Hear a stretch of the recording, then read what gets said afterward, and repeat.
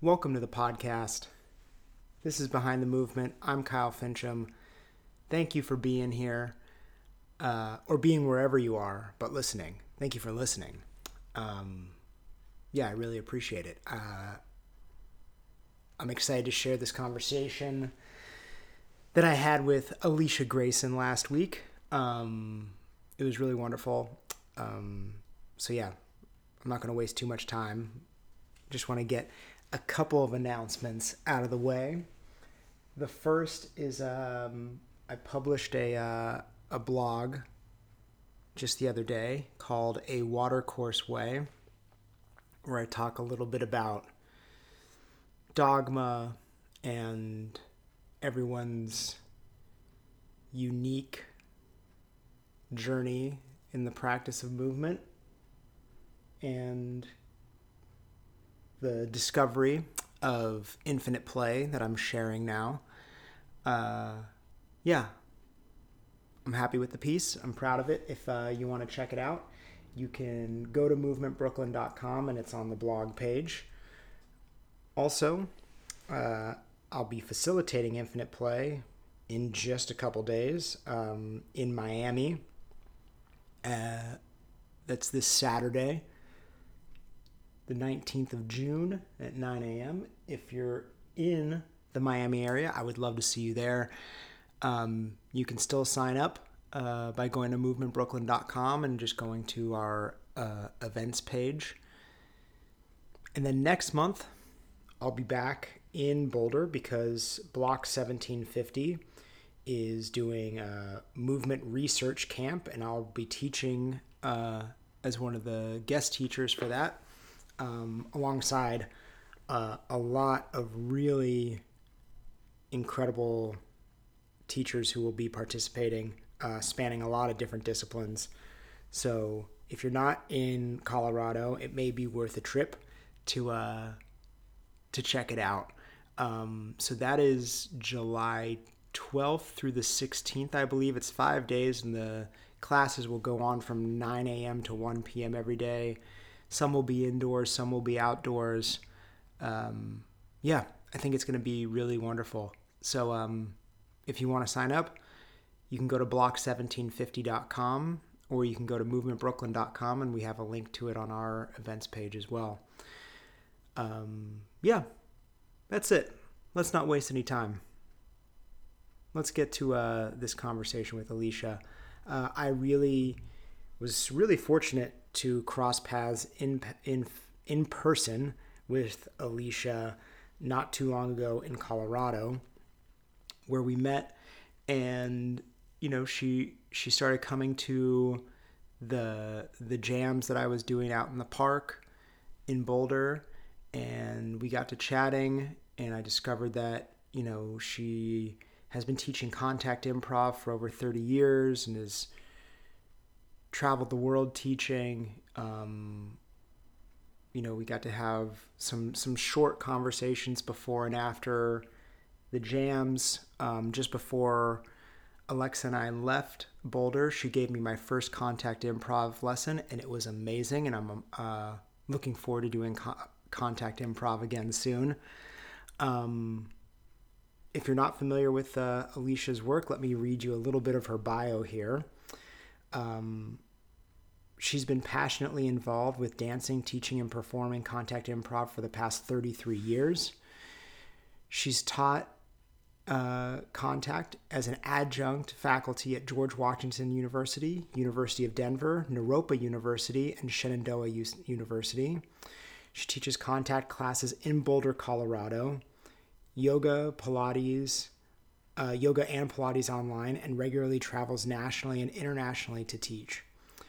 Her longtime practices of authentic movement, yoga, and Pilates, and her love of nature are important influences on her dancing and teaching. She facilitates women's somatically based transformational workshops online and in person. She's a certified Hakomi therapist, certified perinatal somatic attachment therapist, and a certified feminine power transformational coach and facilitator. She is currently training to be a biodynamic breath and trauma release practitioner. She delights in exploring and discovering new depths to contact improvisation and related disciplines, and is particularly interested in the intersection of physics and expression and the mind body relationship. I really love speaking with Alicia. I love speaking with her before we got to record this, so it was really special to get to have her on for this long form conversation. Yeah, let's get to it. This is my conversation with Alicia Grayson. How was your class over at the circus school? It's going great. We've had 2 classes so far, and it's just such a pleasure to be back in the groove of sharing what I love with people in person. Yeah. And it feels fresh and uh, like a lot of discovery, but discovering things that are like I already know on a certain level, but discovering them at a deeper level. Mm. Yeah, that's an interesting. It's, I mean, maybe one of the silver linings of like a year long kind of step away from in person teaching, right? Completely. It's definitely a silver lining. Yeah. Yeah. What are some of those things? I mean, if you're able to like articulate them. Yeah. So last night, I actually had a class, and one is kind of getting at a deeper level after having moved with a few people and witnessed them, the importance of knowing where the earth is at all times. I mean, I know that I've taught it for decades, but there's something that's even more crystal clear. Like we have to work with that principle, or contact doesn't work. Mm-hmm. Movement doesn't work. Like, Mm-hmm. where's the earth, and then the rebound into space? Where's the relationship to space? Mm-hmm. Yeah, you mentioned that, and I thought that was such like a when we did our thing, Right. and I just thought it was so simple and poignant, as most poignant things are, quite Yep. simple. But I kept thinking of it as like, it's not just two dance partners. No. And there's the relationship to the earth through your own body, but then it's sensing that relationship through your partners. And so the clearer you are in your own relationship to the earth, then that becomes readable to your partner, because you're organized. They can feel your own body organization. Mm-hmm. And yeah, and sometimes it's super subtle. Like, it might look like it from the outside, and then you get in there and you're dancing with somebody, and it's like the trajectory is just like a centimeter off. Mm-hmm. Like, they're not aiming to the feet, they're aiming just to the side of the feet, and it makes all the difference. Mm-hmm. Yeah, I mean, it asks a lot of like of our senses. I mean, of all of our senses, it's a real sensory experience. Yeah, yeah. And when you feel it, when you feel that connection to the earth, just like right now when we're sitting, you can receive the verticality of the down, so that then there's like a rebound back up into space, which actually is energizing. Mm-hmm. So same thing when you're in contact, but you're sharing it. You're sharing the weight, Mm-hmm. and you're sharing that rebound back up and meeting in the point of contact, which is the point of where the communication happens. Yeah, and when you and I spoke, I brought up how I had taken that class, and the teacher was referencing this idea of like being humble and being willing to like ask the earth for help, ask the ground for help. Mm. Um, and I realized working with you, and honestly, I mean, in pretty much all the things we do, but really in contact, like it asks a lot of my humility. I need to be willing to ask the ground for help, to ask you for help, right? And not just be willing to ask for it, but also be willing to receive it. Yeah. I think the receiving is key there. Mm-hmm. Yeah. Because the earth is always, it's like the earth is always receiving our bodies. Mm-hmm. And if we can receive that support,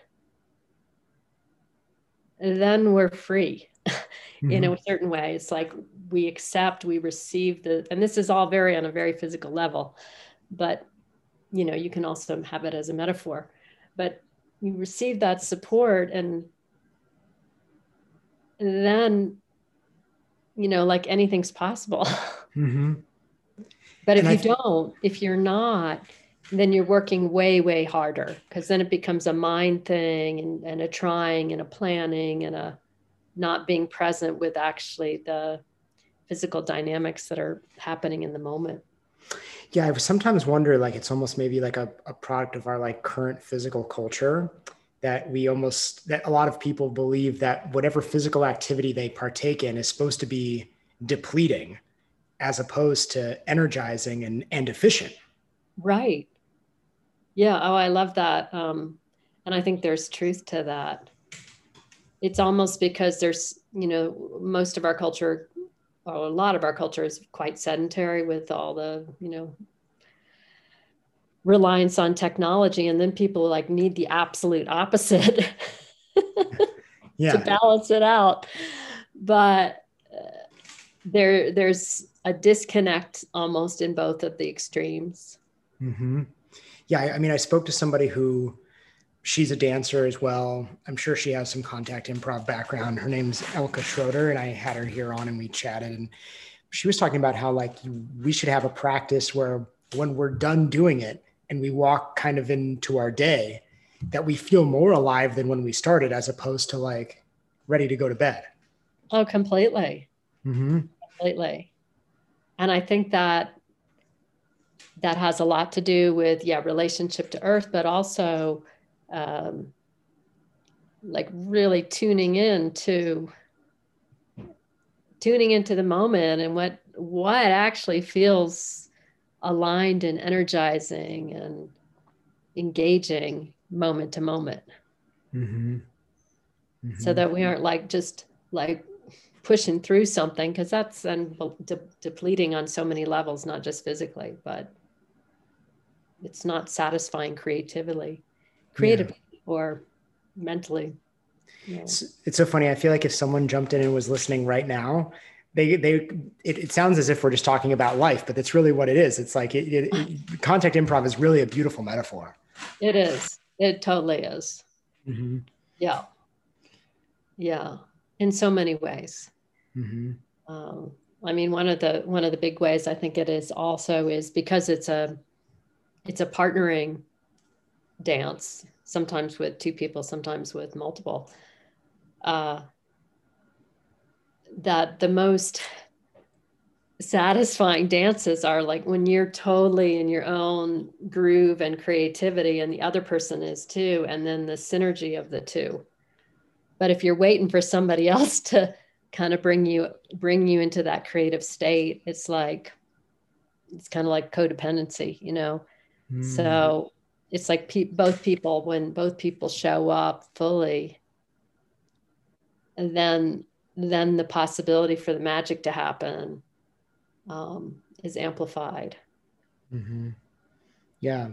Do you feel like, as like a teaching contact specifically, that when you work with people, you get a very real and quick glimpse into who they are just kind of in life? Like once you kind of feel how they operate with another person, even if they're new.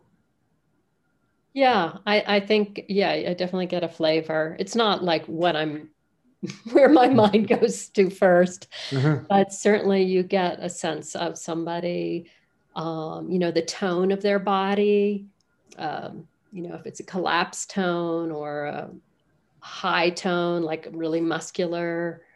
Um, so then it's like, oh, then there's something around their energetics of how they show up in life.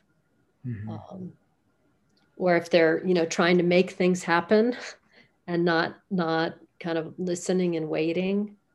And so or if they're just afraid to follow any of their impulses. So all of those things, yes, can, how we show up in the dance can be very much a reflection of how we show up in life. Yeah. Yeah. I think it's really magical. And it's so intimate in this beautiful way. I mean, I told you, it reminds me a lot of jujitsu. Mm-hmm. And that closeness is something that obviously it's, you and I are recording over Zoom right now, which is kind of an irony considering we're talking about contact improv. Right. Yeah. But, that intimacy asks more of these other senses. I think we talked about this a little bit before, but like we depend so much on our eyes in life, and not that they're not powerful, but like we lean hard into them. Right. And like jujitsu, it's like in some ways the eyes maybe aren't the dominant sense all the time. Mm-hmm. And it's these other senses that ask us to be closer to somebody, like touch and hearing, all these things that draw us closer together. And that's a unique experience. Just I realize, like, considering how we tiptoe through life most days. Yeah, for sure. And certainly this last year and a half without a lot of touch for many people, contact improvisation obviously it's contact, it's touch, and improvising in contact. So there's something around we know something that we don't know through our eyes, through touch. And it's not only just like surface level skin touch, but we can touch anything, an object, a person, an animal, touch things in our imagination. And we can actually know like the wholeness of them, if that makes sense. Like, so say if I were to touch you, I could go, oh, okay, this is the texture of your skin. Or I can touch you in a way that actually I feel your whole body, which that is when, kind of looping back to what we were speaking about earlier with the earth, is like being able to feel the earth through your entire body, that relationship through a single touch. And we can do that, with the chair I'm sitting on, or, really anything. But it's much more interesting with a human than a chair. Yeah. It's true, because everything with our eyes, it's like, maybe they're just like good guesses when we think about like what something or a person or something might feel like. Mm-hmm. But until you put your hands on it, you really don't know.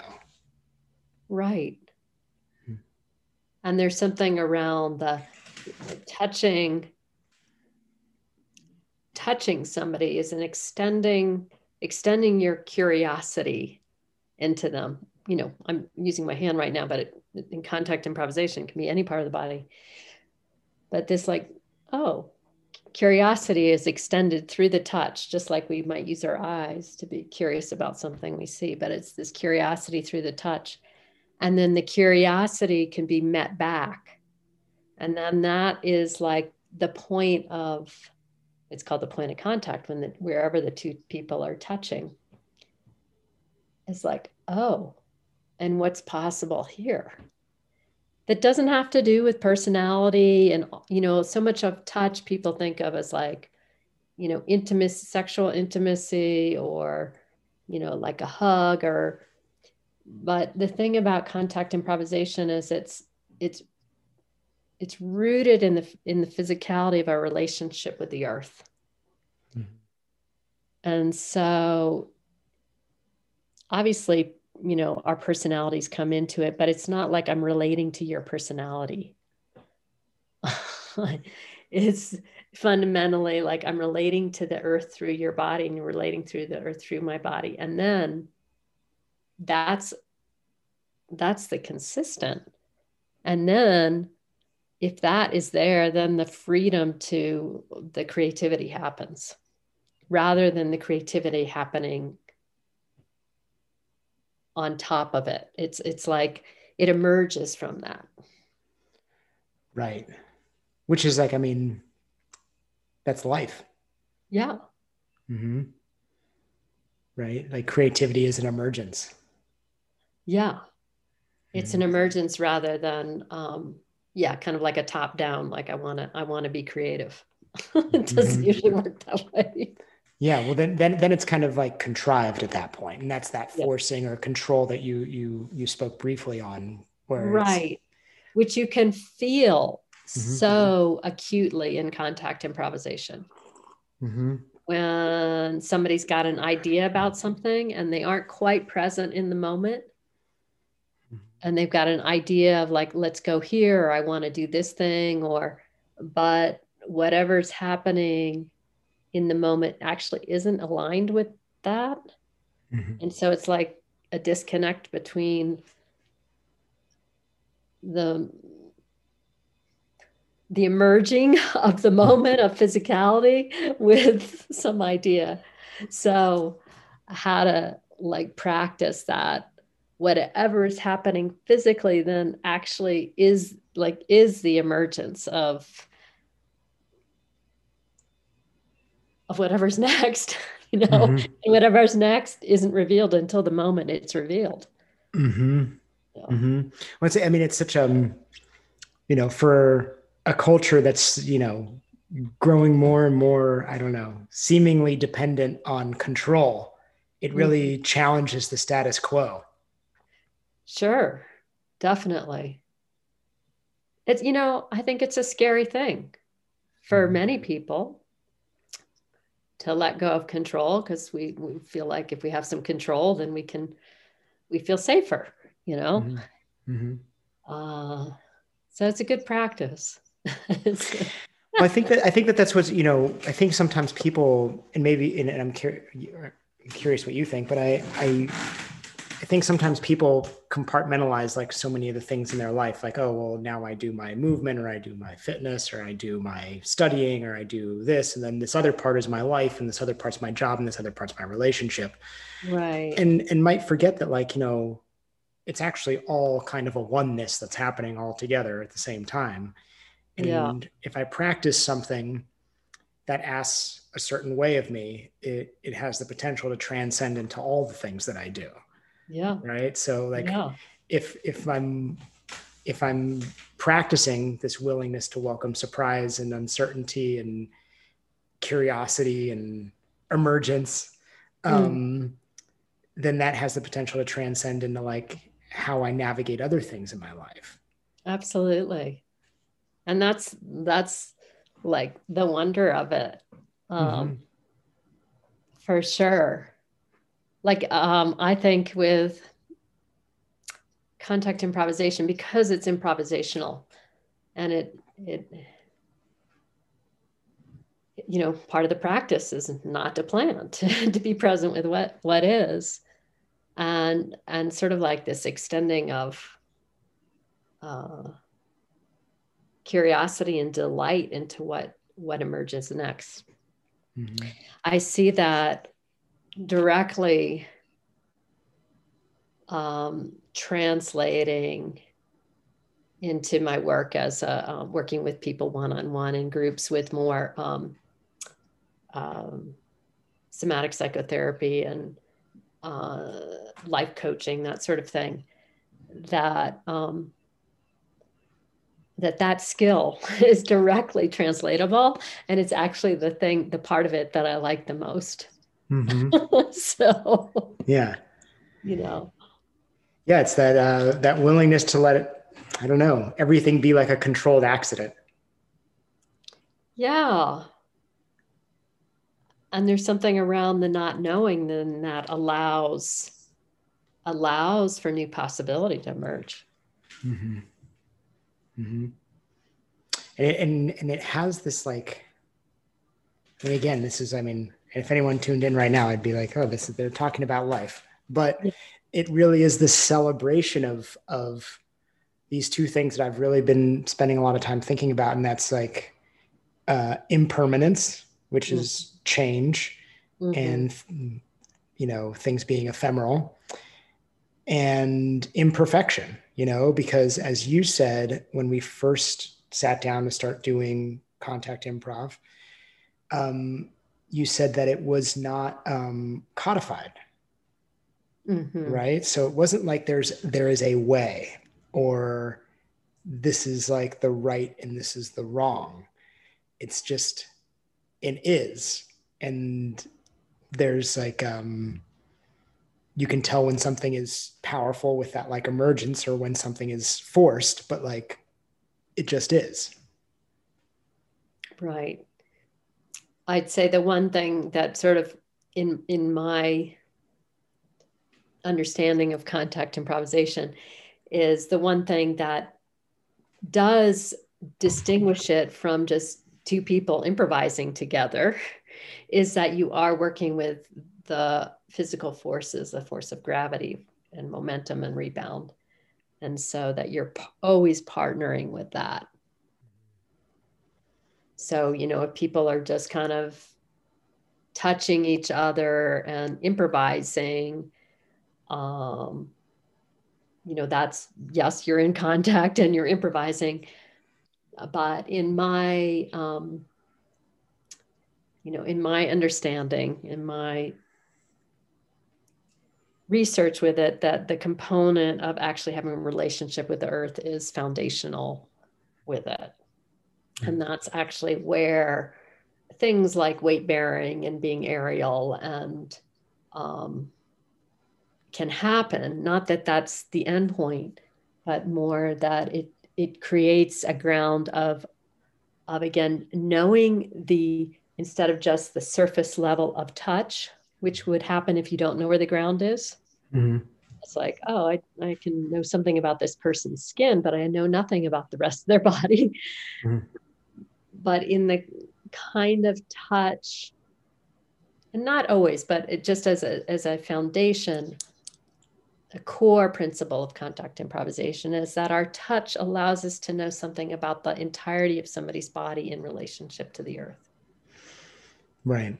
It reminds me of this thing that one of my jujitsu teachers said. I think it was something along the lines of jujitsu doesn't start until we put our hands on each other. When we're not connected, jujitsu hasn't started yet.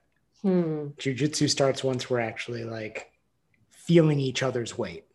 And it's similar to what you were describing there. Yeah, it is. And it's also interesting during this time of the pandemic where at least myself and many, many people who practice contact didn't get to at all. And, but doing it in other ways, like over Zoom or dancing in person, but at a distance, and bringing some of the principles of contact improvisation into non-contact. So that's been definitely a stretch. So what did that look like? Oh, for example, solo dancing, working with objects, working with walls, working with the floor, working with large physio balls, working with really anything that shows up. I mean, I've danced in this room hundreds of times now this year. And I'm still amazed at like how the same object, like the chair I'm sitting in, each encounter is like a whole new being, depending on, where I'm putting my attention. And so that's one example. And another is dancing outside with people, which I was doing throughout the pandemic, but not in contact.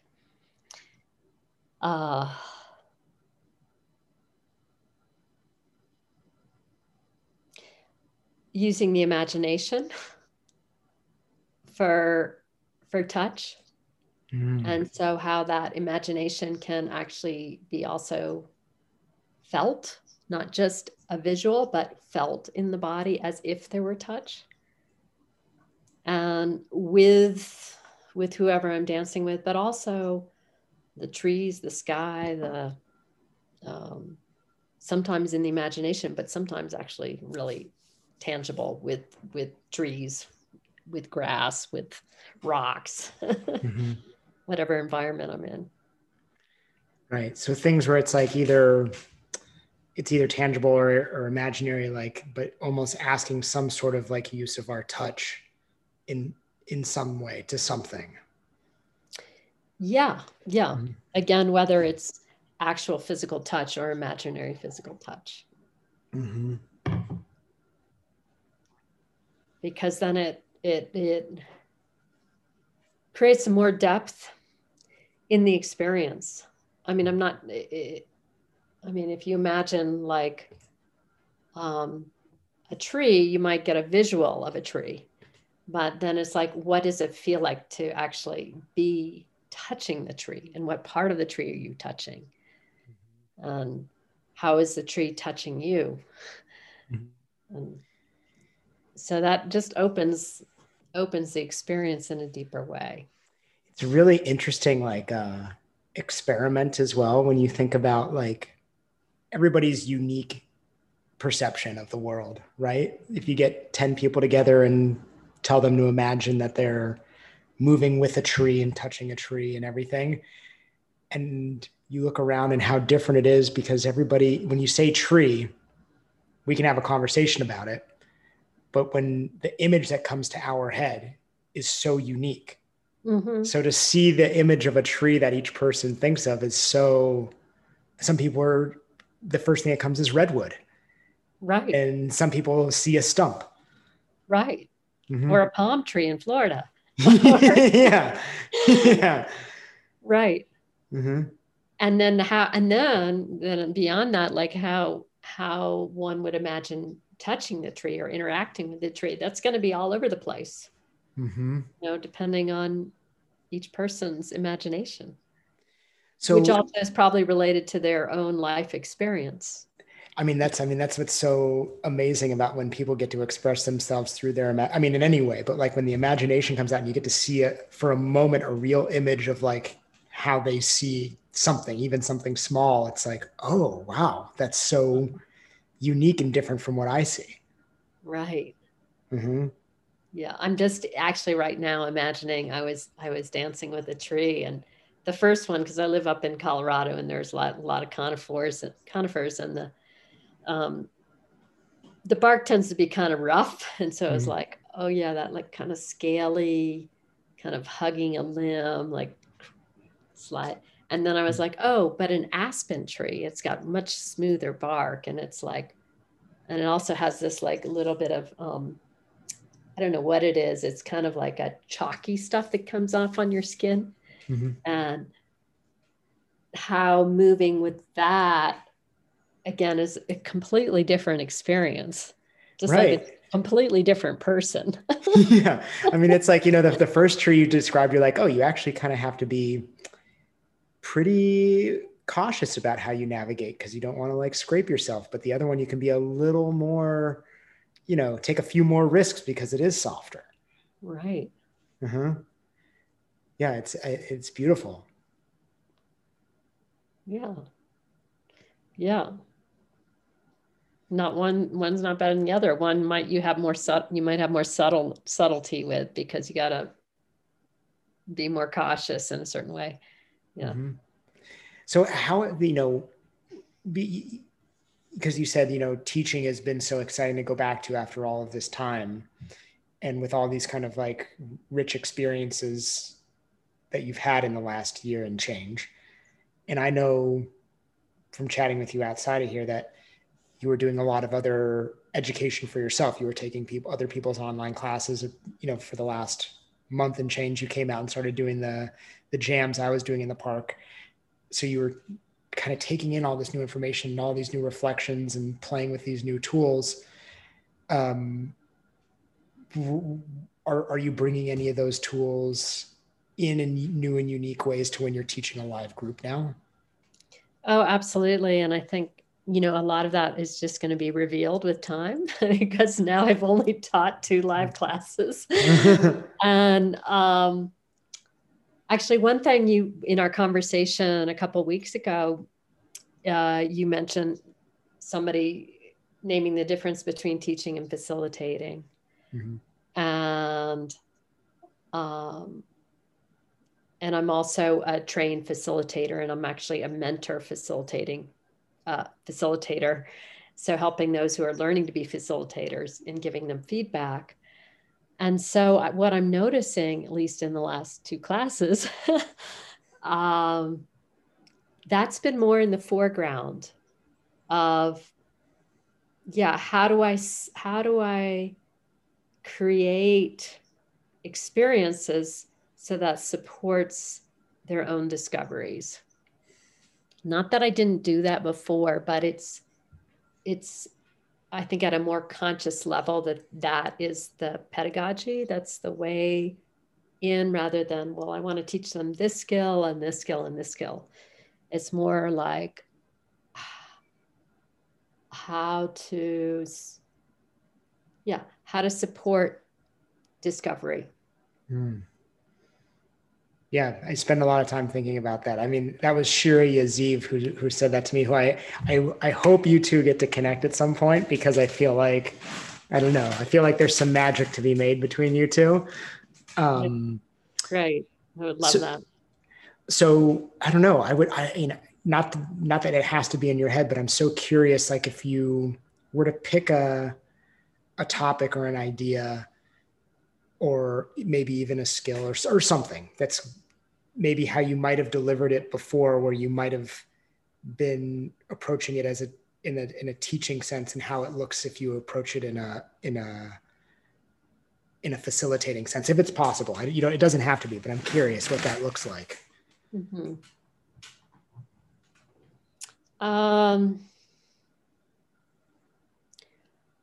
I would say now I might give them an idea to play with. For example, what we talked with is sensing where the earth is through your own body. And then start to feel that through the floor, through the walls, through whatever objects may be in the space. And then working with a person and just letting them go with it. And then letting them have a conversation about how that was, like what came up. Mm-hmm. And then if there's confusion or if something's like actually still not landing, then I might have them do a particular exercise, such as like 2 people standing and upper bodies leaning into each other with different amounts of weight. So light weight, which would mean their feet are closer together, and more weight where their feet are further apart, so they're sharing more weight. And just have them share like when it feels really clear and when it doesn't. Mm-hmm. So kind of like putting them in the deep water first and then seeing what emerges, rather than kind of going, oh, we're going to do this exercise first. But it also depends on the group too. Like right now I have a group that has more experience or has some experience.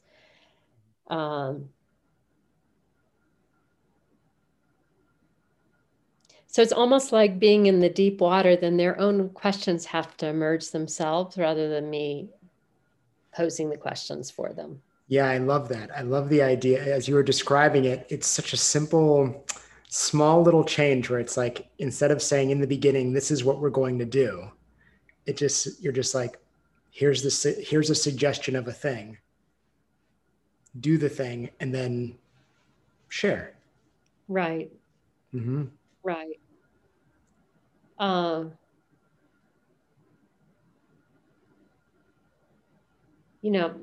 other thing it's present because it was just last night.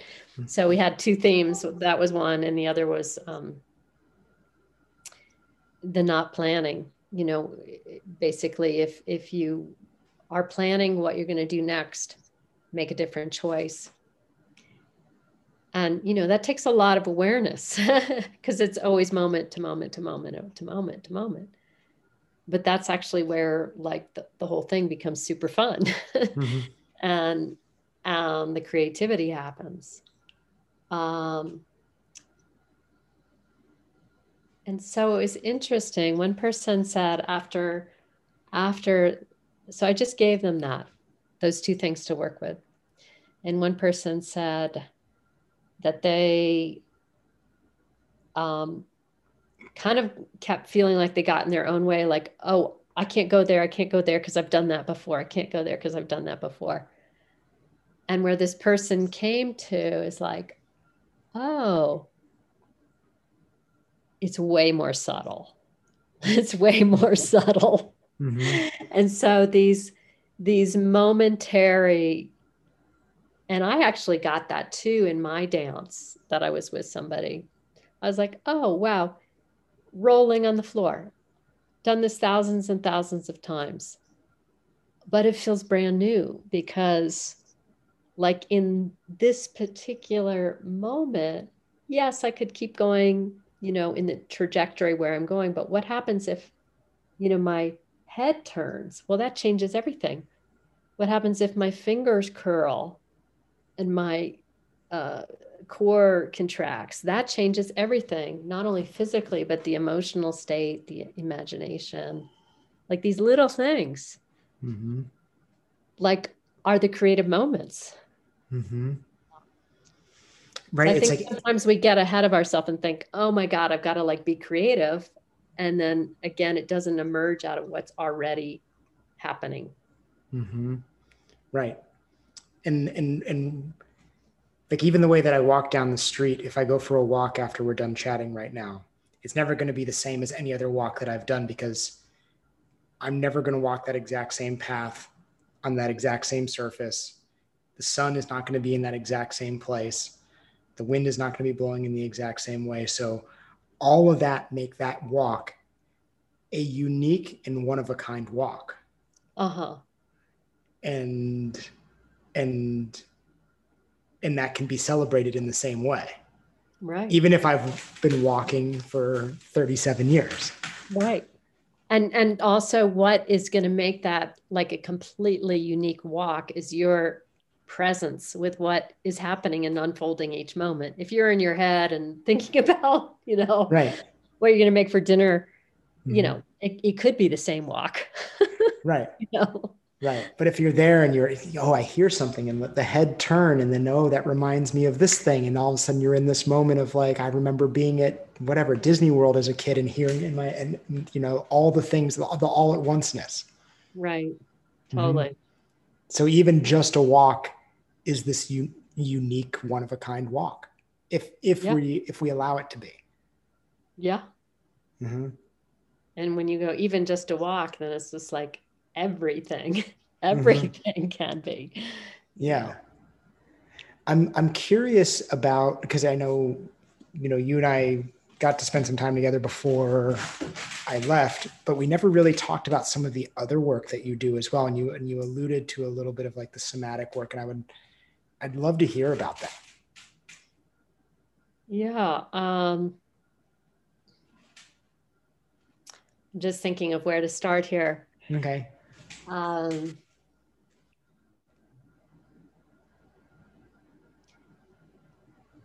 Well, kind of zooming out, I feel like what holds everything. So I have been teaching yoga for, 27 years, and Pilates for a long time, and contact. And then I'm a somatic psychotherapist and a life coach. And I'm now in this mentoring coaches and facilitators in training. So anyway, when I kind of look at like what all those things have to do with each other,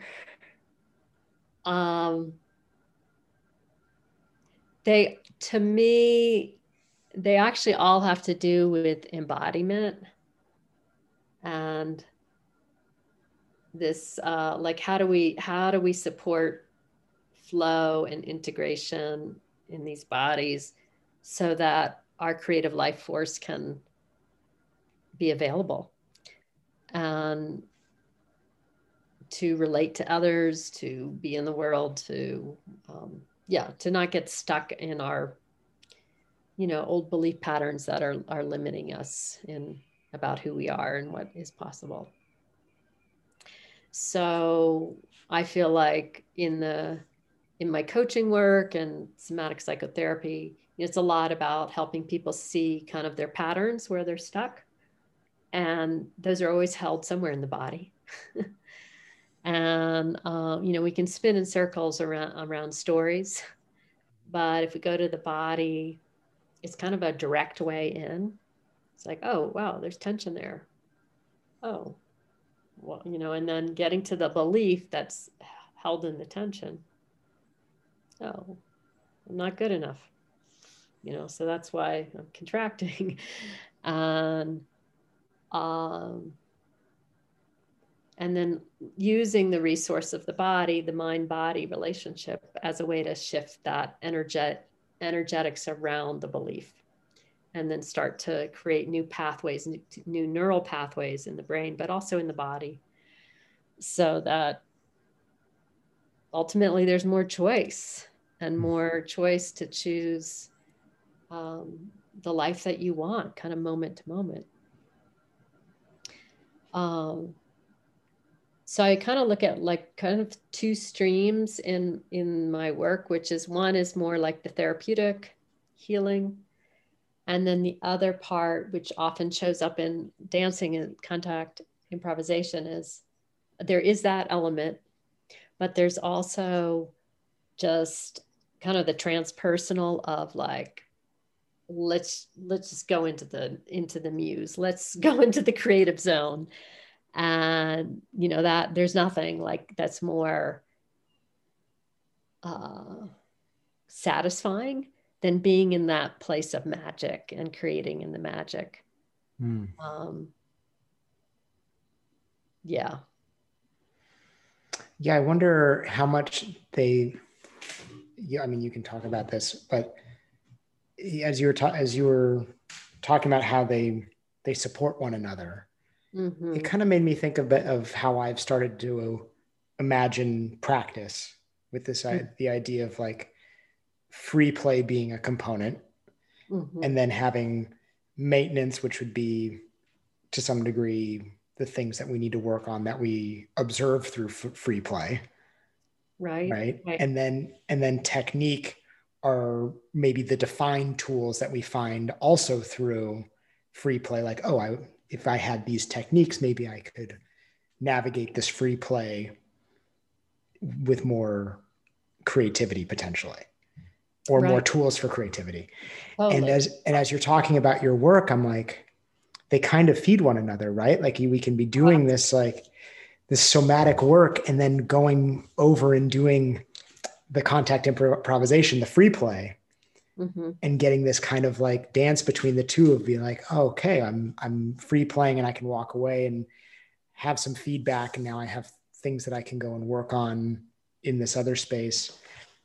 Right. Yeah. But it actually goes both directions. So sometimes like the skills in contact improvisation, and again, I'm going back to the one of the fundamental ones is a relationship to the earth that directly translates into healing work.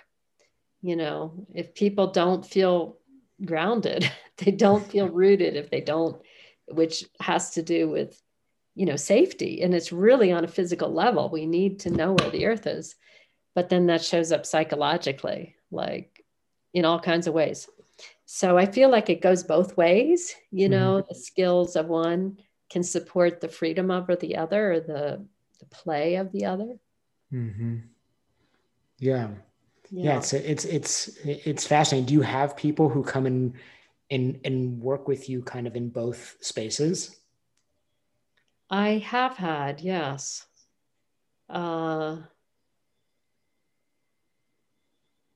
Yeah, and I'm just thinking, because especially this year, because of the pandemic, there were many people I knew from the contact improvisation world that then worked with me in a more therapeutic way. And there has been some go the other way, but it's usually that way. Hmm. And I think especially because of this year, because of the circumstances of this year. Hmm. Yeah. Yeah. But it's really fun to work with people in that way because it's like, oh, they already know something or in curiosity about the body and improvisation. And so there's um, like bringing that mindset of curiosity, of listening, of not knowing, of tuning into the body. All of those things are directly applicable to more psychological work. Mm. And actually are not just applicable, but they're incredibly supportive. Hmm. Yeah. Well, and then you also have people, who are willing to approach it in this playful way, Yeah. right? Which is always satisfying. When you have playful people, they're excited to make discoveries. They don't need to decide on the discoveries in advance. Totally.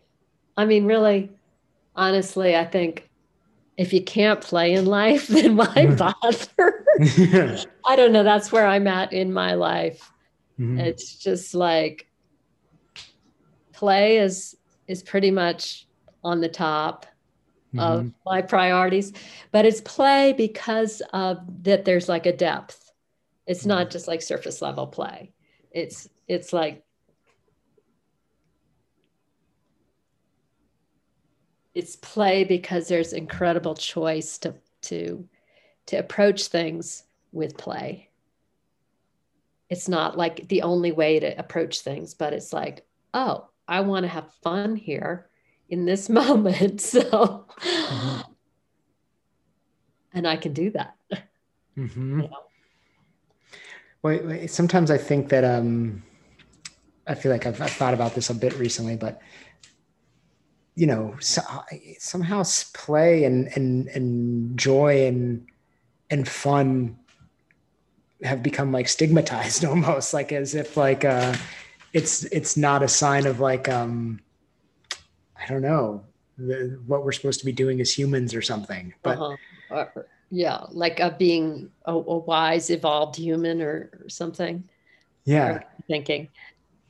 yeah, and I mean when you think about it, like I mean when I read about like Zen masters and stuff, they were like very funny. Mm-hmm.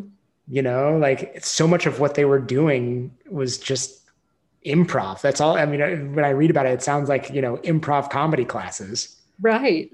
That it was, in some ways, it was like the sign of being present. Totally. Totally. Mm-hmm. Yeah. Um, absolutely. And I think there has been, like a bit of like if you're on a spiritual path, you've got to be, there's a kind of a seriousness um, associated with it. And yes, like anything, there's discipline. Like there's the being a disciple, being uh, putting your attention there again and again and again to go deeper. And if you can't like see the humor in it all, you can't play with it, then you're pretty stuck. Mm-hmm. You're Mm-hmm. pretty stuck. So yeah. I used to have this theater teacher in college who often said, "We're going to play with deadly seriousness." He Uh-huh. still emphasized the play as if like we're playing, but you're going to be committed, and it's like life or death, but never forget that you are playing. Uh-huh. It's Right. not just like we're going to come in and be serious with seriousness. Right. It was just like never forget that like when we're playing, that means we're here to be surprised. We're Be doing it to surprised. be. Yeah. And to like zoom out and get the big picture. Mm-hmm. Like, I think play, you've got to have that big picture. It's like, um, yeah, you just can't take any of it seriously. It's Mm-hmm. just like, it's not worth it. Mm-hmm. Like something could be looked at only, this way. When we're serious, it's sometimes we get so linear, and it's just like there's a billion ways to approach any moment. Mm. And yeah. Yeah, that's profound. I think you're right. I think play facilitates the opportunity to like find all many more avenues and streets, Mm-hmm. right? I think maybe that's like one of the sad things about something like a Google Maps, for instance, right? Uh-huh. We Right. like, when we're playing, we're kind of willing to get lost. Totally. And we have this life right now that like doesn't allow us to get lost very often. Yeah. Yeah. Yeah. And that what something you brought up earlier is, to play, to improvise, you have to be willing to be wrong or make mistakes or fail, however, whatever words you want. But then, like, that's the energy for the next thing. Mm-hmm. Um, but I think we have such a fear of that, Mm-hmm. because not is that moment Mm-hmm. going to be not what we expected, but then we make it all about ourselves. Like, I am I am a wrong person, I'm a bad person, I'm a failure, Mm-hmm. instead of just this moment, that's what happened. Well, in some ways, the mistake might actually be the most honest moment of the moment, Exactly. right? I mean, that's kind of a gift. Yeah, and then yeah, totally. And then it can be the door to the next amazing thing that you could have never have imagined. Yeah. Yeah. Uh, It almost needs to be imagined as if like when you feel yourself following, rather than thinking that the ground is underneath you, that it's like a trap door that opens to like Wonderland. yeah, Mm-hmm. yeah. I mean, I really do think that this quality we're talking about is, to me, it's part of the spiritual path. It's like, I don't want on my path, my spiritual path, if I can't have this, if I can't develop this, then it's missing something huge, Mm-hmm. uh, which is the ability to like open to life and trust, and open again and again and again, and not know, and open and imagine, and let what wants to be revealed in that next moment reveal itself. Mm-hmm. Yeah. I think that's like, that's what people have been talking about for thousands of years. It's almost like, over time, it's like been more and more clear that it was going in a different direction, that it was Mhm. going into this place of like control, certainty, win, maintain status quo. And it's almost like there were these people who are like waving the flags all along the way, being like, wait, this is not the only way. Yeah, yeah, yeah. I love all the play that you bring into what you're doing. It's so awesome. Thank you. Yeah, Not just the, I mean, it's not, it's the things that you do, but it's also who you are, like the playful attitude. thank you. Yeah. And that means a lot coming from you. Yeah. Yeah.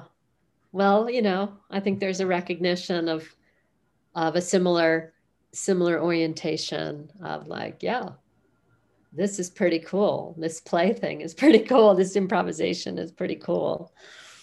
Um, yeah. Well, I always come back to my friend Marlo. I feel like I always repeat myself, but it's such a powerful moment when I just asked her. I said, "Well, what do you feel like we don't talk about enough in movement?" And she said, "How our practice and teaching can reflect the changes we want to see in the world." Mhm. And it just really went off like an explosion in front of me. And, I found myself really being with some of these things. And I came to things like welcoming uncertainty and welcoming surprise and all this. But I realized there was like, I don't know, the umbrella of like playfulness. Mm-hmm. It kind of captures so many of these things. Mm-hmm.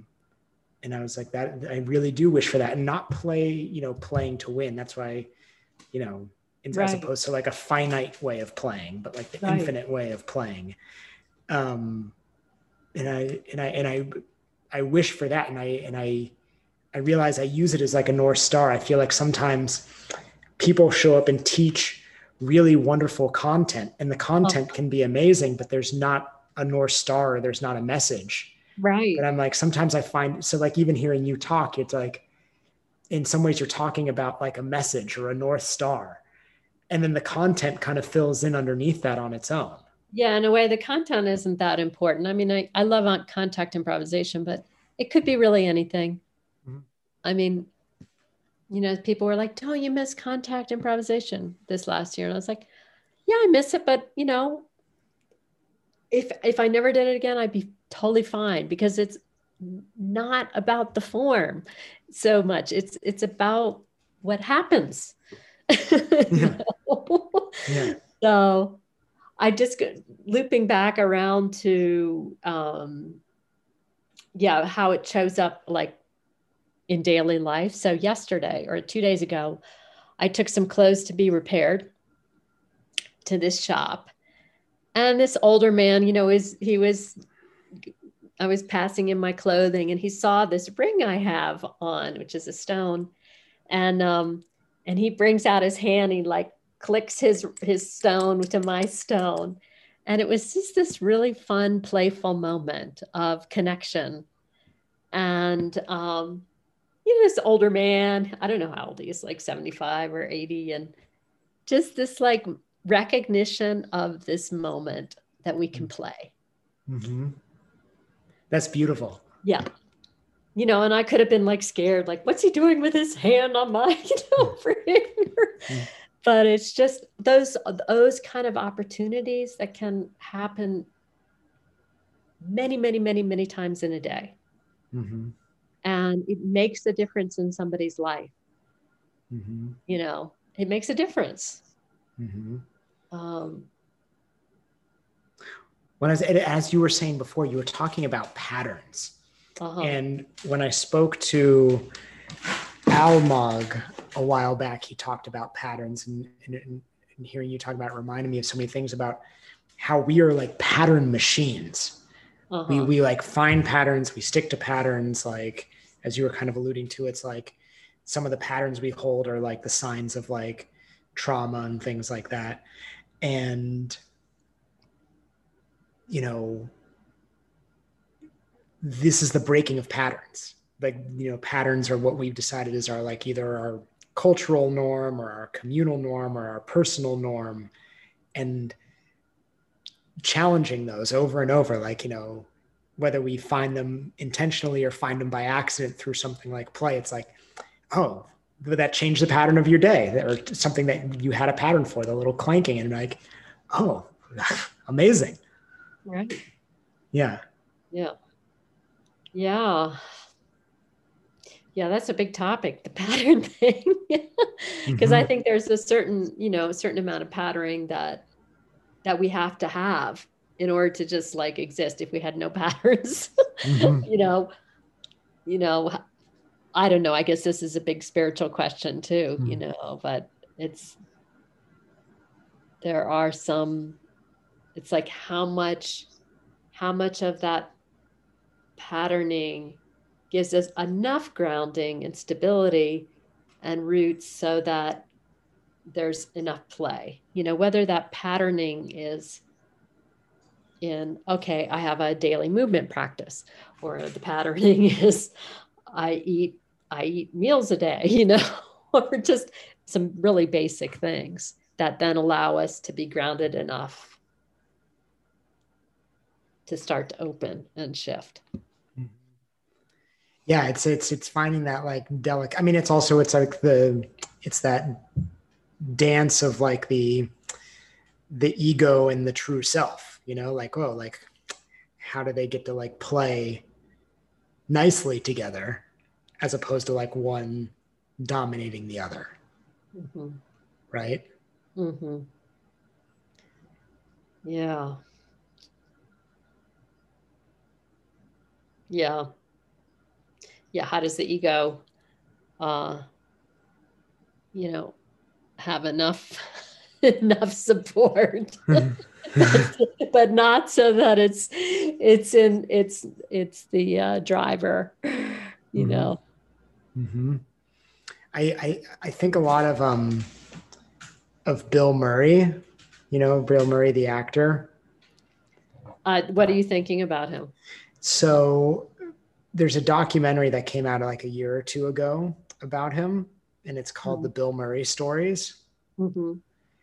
Because and I had a friend who had one of these Bill Murray stories where Bill Murray just kind of pops in and out of things in places and events randomly. Mm-hmm. And it has for years and years and years, where he'll show up at some people's wedding, or he'll show up at this random event, or he, here or there. I mean, it's in the background of pictures out of nowhere. Because he kind of does a lot of the clanking of the ring. Right. That's kind of his life. He's like, I want to walk around and like find rings to clank. Right. And it's so magical and a real beautiful, playful way to like navigate all of life. And it's this real refreshing reminder that like improvisation doesn't have to happen within certain contexts. Like it's all improvisation all at once right now. You and I are improvising right now, and Right. this is our dance. Yeah, totally. And that's that's when life becomes really amazing, when you open to that. And of course we go back into like, I got to deal with this bill or this crisis or whatever, but there's something around when we can, like, the more we can practice the improvisation,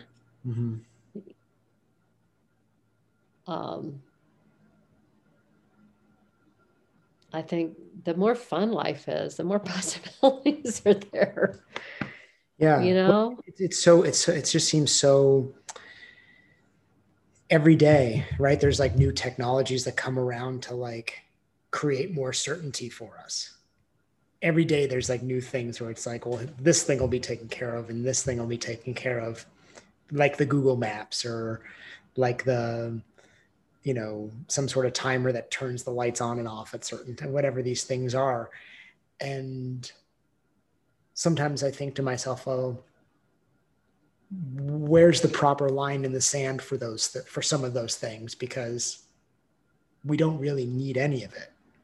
Where's that nice line where we're like, it's not always certain, Yeah.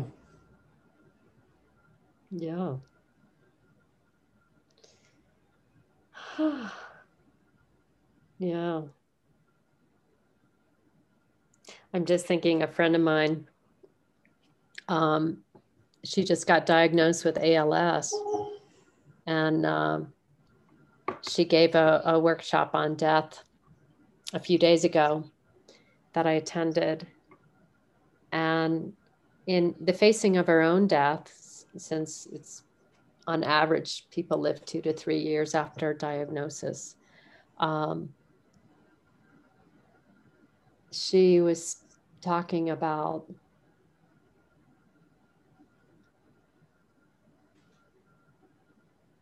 can we just keep practicing? I don't know. And practicing being available in the moment. And you can go into stories about fear about death, or fear about whatever it is, but let go of the story, come back to the body, feel what's ever present in the body, And it will, like you said, it will change. Everything changes. Everything's ephemeral. It will change. We can go in the story, and the story can just like get more and more and more and more the same story, the more we repeat it in our head. But if we go into the body changes, the sensations change, the emotions that are held in the body change. And so I was just thinking about that and what you were just saying. About how so much of our culture is trying to create certainty, or, certain, certainty. And really there is none. And the more that we can get comfortable with that, and I think one way to get comfortable with that is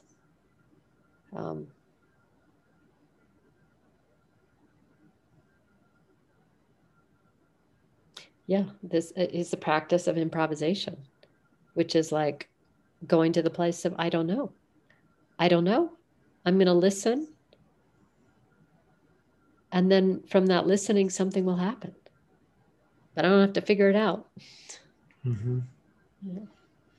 Well, and that's what every other being is doing right now without like the level of consciousness that we have.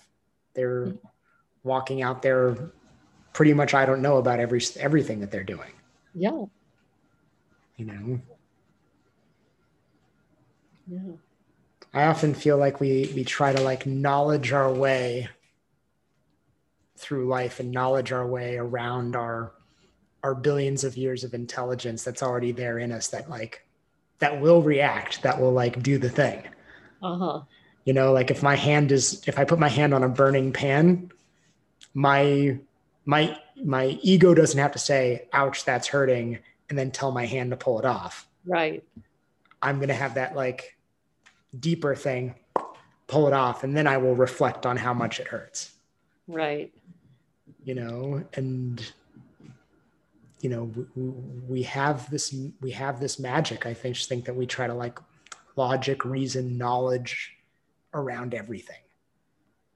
Uh-huh. Like all the thinking. Yeah, totally.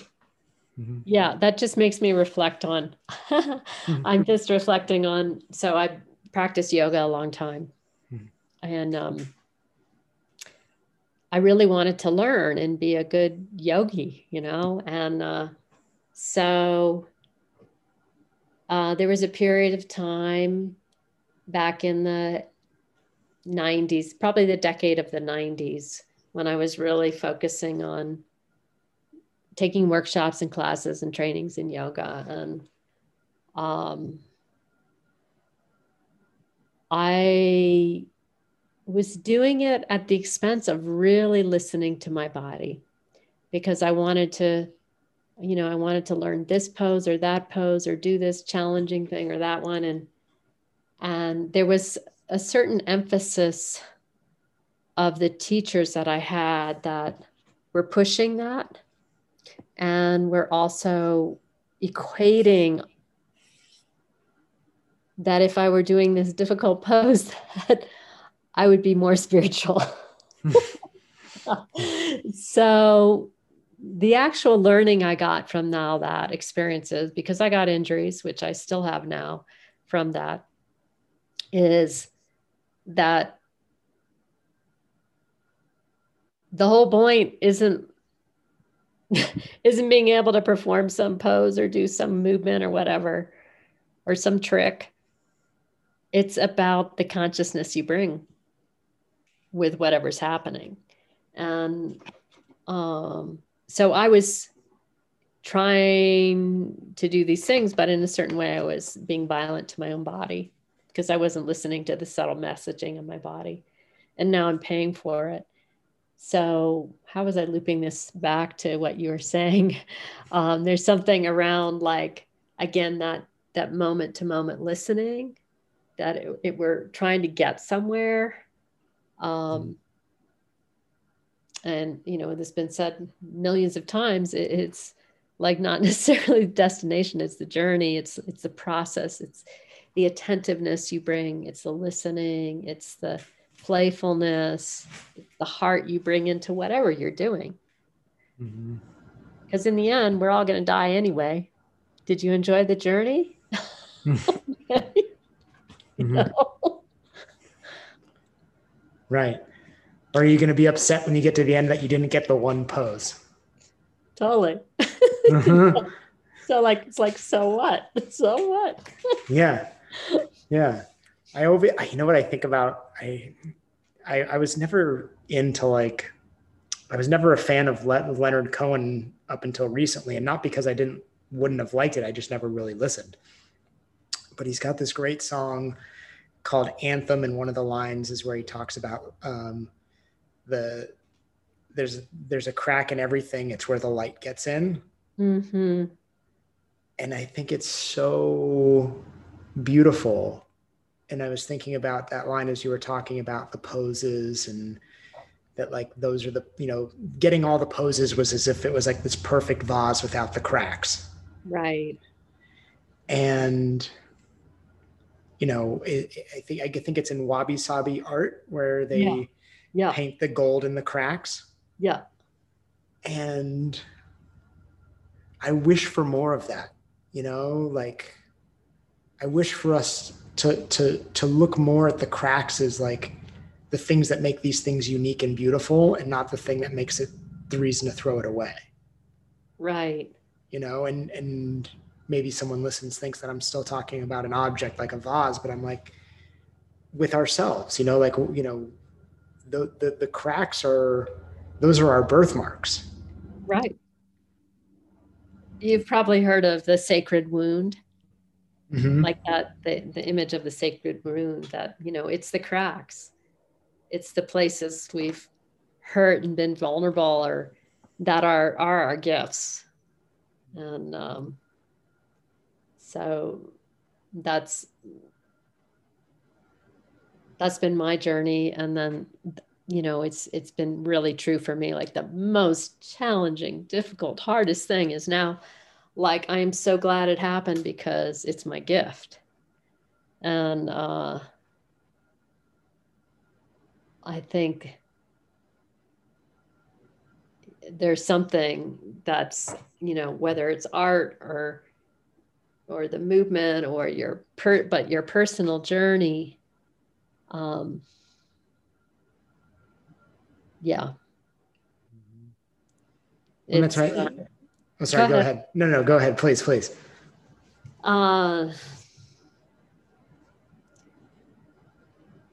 Yeah, I mean, you look at, I live up in the mountains, so I see nature out my window.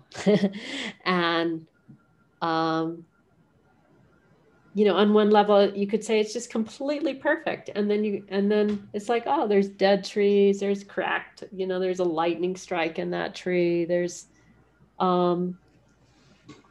all kinds of things happening in nature, which in a way we can go like, that's just nature, that's beautiful. But it's harder to see that in our human selves, to see the beauty in the decay, the beauty in the cracks, the beauty in the lightning strikes, Mm-hmm.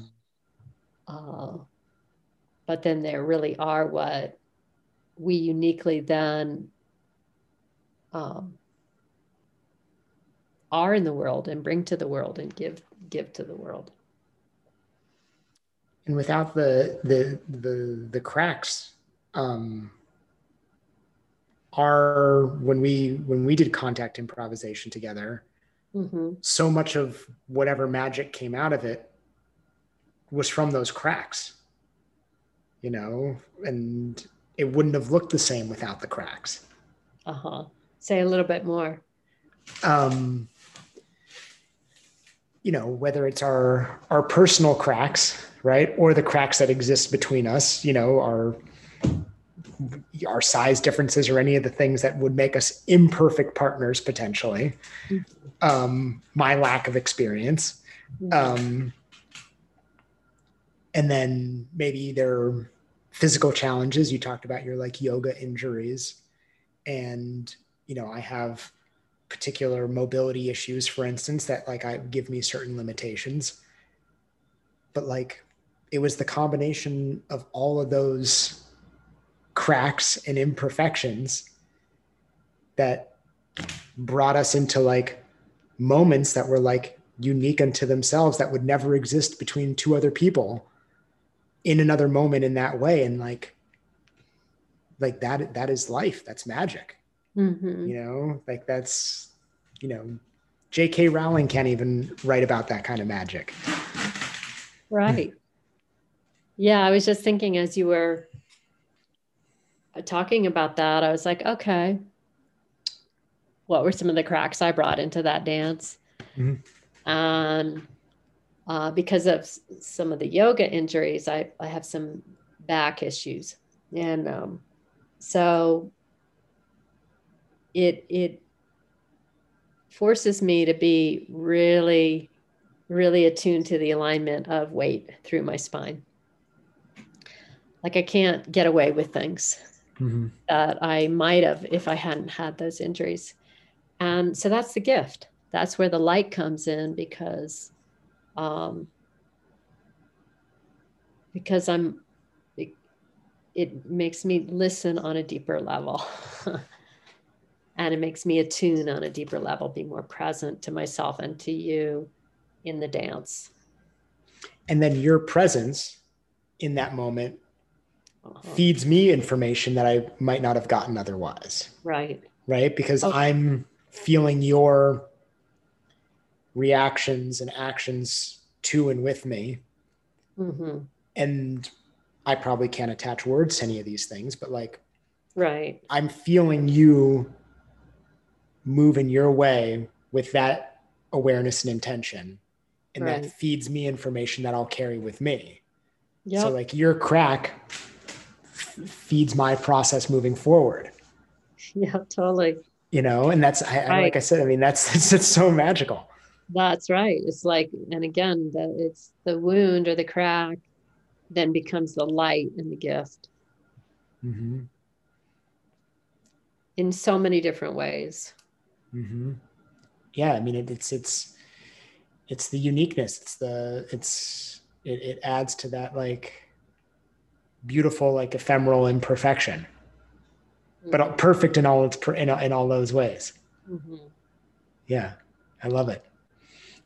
Um, I do think you know, we chatted right before I left about, you know, co. I'm not going to say co-teaching. I'm going to say co-facilitating.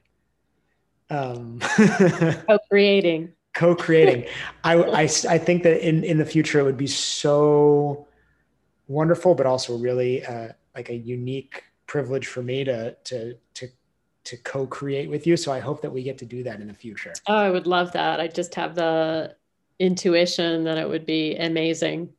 And Mm-hmm. I have no idea what it would look like, but that doesn't matter. Like the details don't matter. It's kind of the energy of like, oh, that would be really, really great experience. On a personal level, but I think it'd be an incredible offering to whoever shows up, Yeah. wherever that is in the world.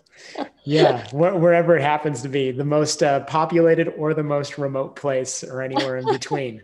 I think it would just this. I love the idea of um, like the cross pollinating, you know the threads of lineage of information of practices coming together so that then something else can emerge from that. Mm-hmm. Mm-hmm. And what that Yeah. is doesn't need to be known until it happens. Yeah.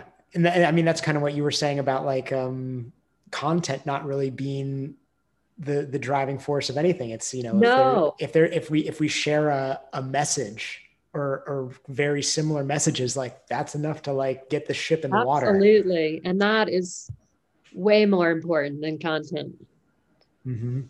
Yeah. Because the content happens, and you've got enough content. I've got enough content, decades of content, it's there, Yeah. but it's not the driving. It's not it's not the North Star. Yeah. Mm-hmm. But I mean, you're probably similar in this way. That's like the more I felt passionate about a certain message, the less I would ever have to prepare anything to show up to present any ideas. Be like, well, when I get there, whoever it is and whatever it looks like, we'll plant a couple seeds and then we'll let the trees grow how they want to. Yeah. Yeah. Exactly. Mm-hmm. Yeah. Well, we will, we'll keep our conversation going as we go forward here. And I, even if it's in Boulder or if it's wherever, or, maybe we'll cross paths in Europe, whatever it is, I really wish for this because selfishly, I think it would be really fun, but selflessly, I agree with you. I think it could be such a wonderful offering to anybody who's there, as you said. Yeah. No, I think it's going to happen. That's my feeling. Yeah. Even if it's by accident, it's going to happen. Yeah. No, I think when there's a strong yes here and a strong yes there, I'm like, oh, this curiosity and desire for co-creating something, mm-hmm. then that's a lot of energy to support something happening. I think that's maybe what I find so most thrilling about it is the curiosity to see what that is, what does it look like. I think that's why I'm like, wow, that would be wonderful to see what that looks like at the end. Yeah, totally. And in the middle. In the beginning. Yeah. If people want to connect with you, or if they want to stay up on where you'll be teaching and scheduling and things like that, and how do they do that? Yeah, I have a website, aliciagrayson.com, and it's also embodyingessence.com. Takes you to the same website. Okay. So that's a good way to see what I'm up to. And also my email and such you can connect to me through that. And are you, I know that you were supposed to be touring and teaching before COVID. Are any of those dates rescheduled or anything? Yeah. The whole year had to be rescheduled or canceled. And now some of it's being planned to happen. One of the places is the country of Georgia. I'll be in September and the beginning of October. Really excited about that. And then maybe Germany, looking at going back to Austria in 2020 in the spring, maybe Switzerland. So some people are just starting to look at things, and others are a little hesitant to plan anything still because of the uncertainty of the pandemic. It's fair. I understand. But it's an exciting possibility for these things again. Completely. Yeah. Really exciting. Well, who knows? Maybe that'll be it. I mean, like I said, we might be in Europe around the same time. Maybe that'll be where this thing comes together. It could be. Yeah. Yeah. We'll see. Well, I will, I'll be back in, I'll be back in Boulder for, a couple of days, I think, before you leave. So hopefully I'll get to see you out there before you take off. Yeah, no, I'm putting it on the calendar that Sunday before I leave, Sunday, July 10th or 11th or something, whatever the Sunday is. Yeah. That's our day. That's our day. All right. I can't wait. I am so happy that we did this. It means so much to me that you shared your time with me in this way. Oh, I love talking to you. Thank you for inviting me to have this conversation.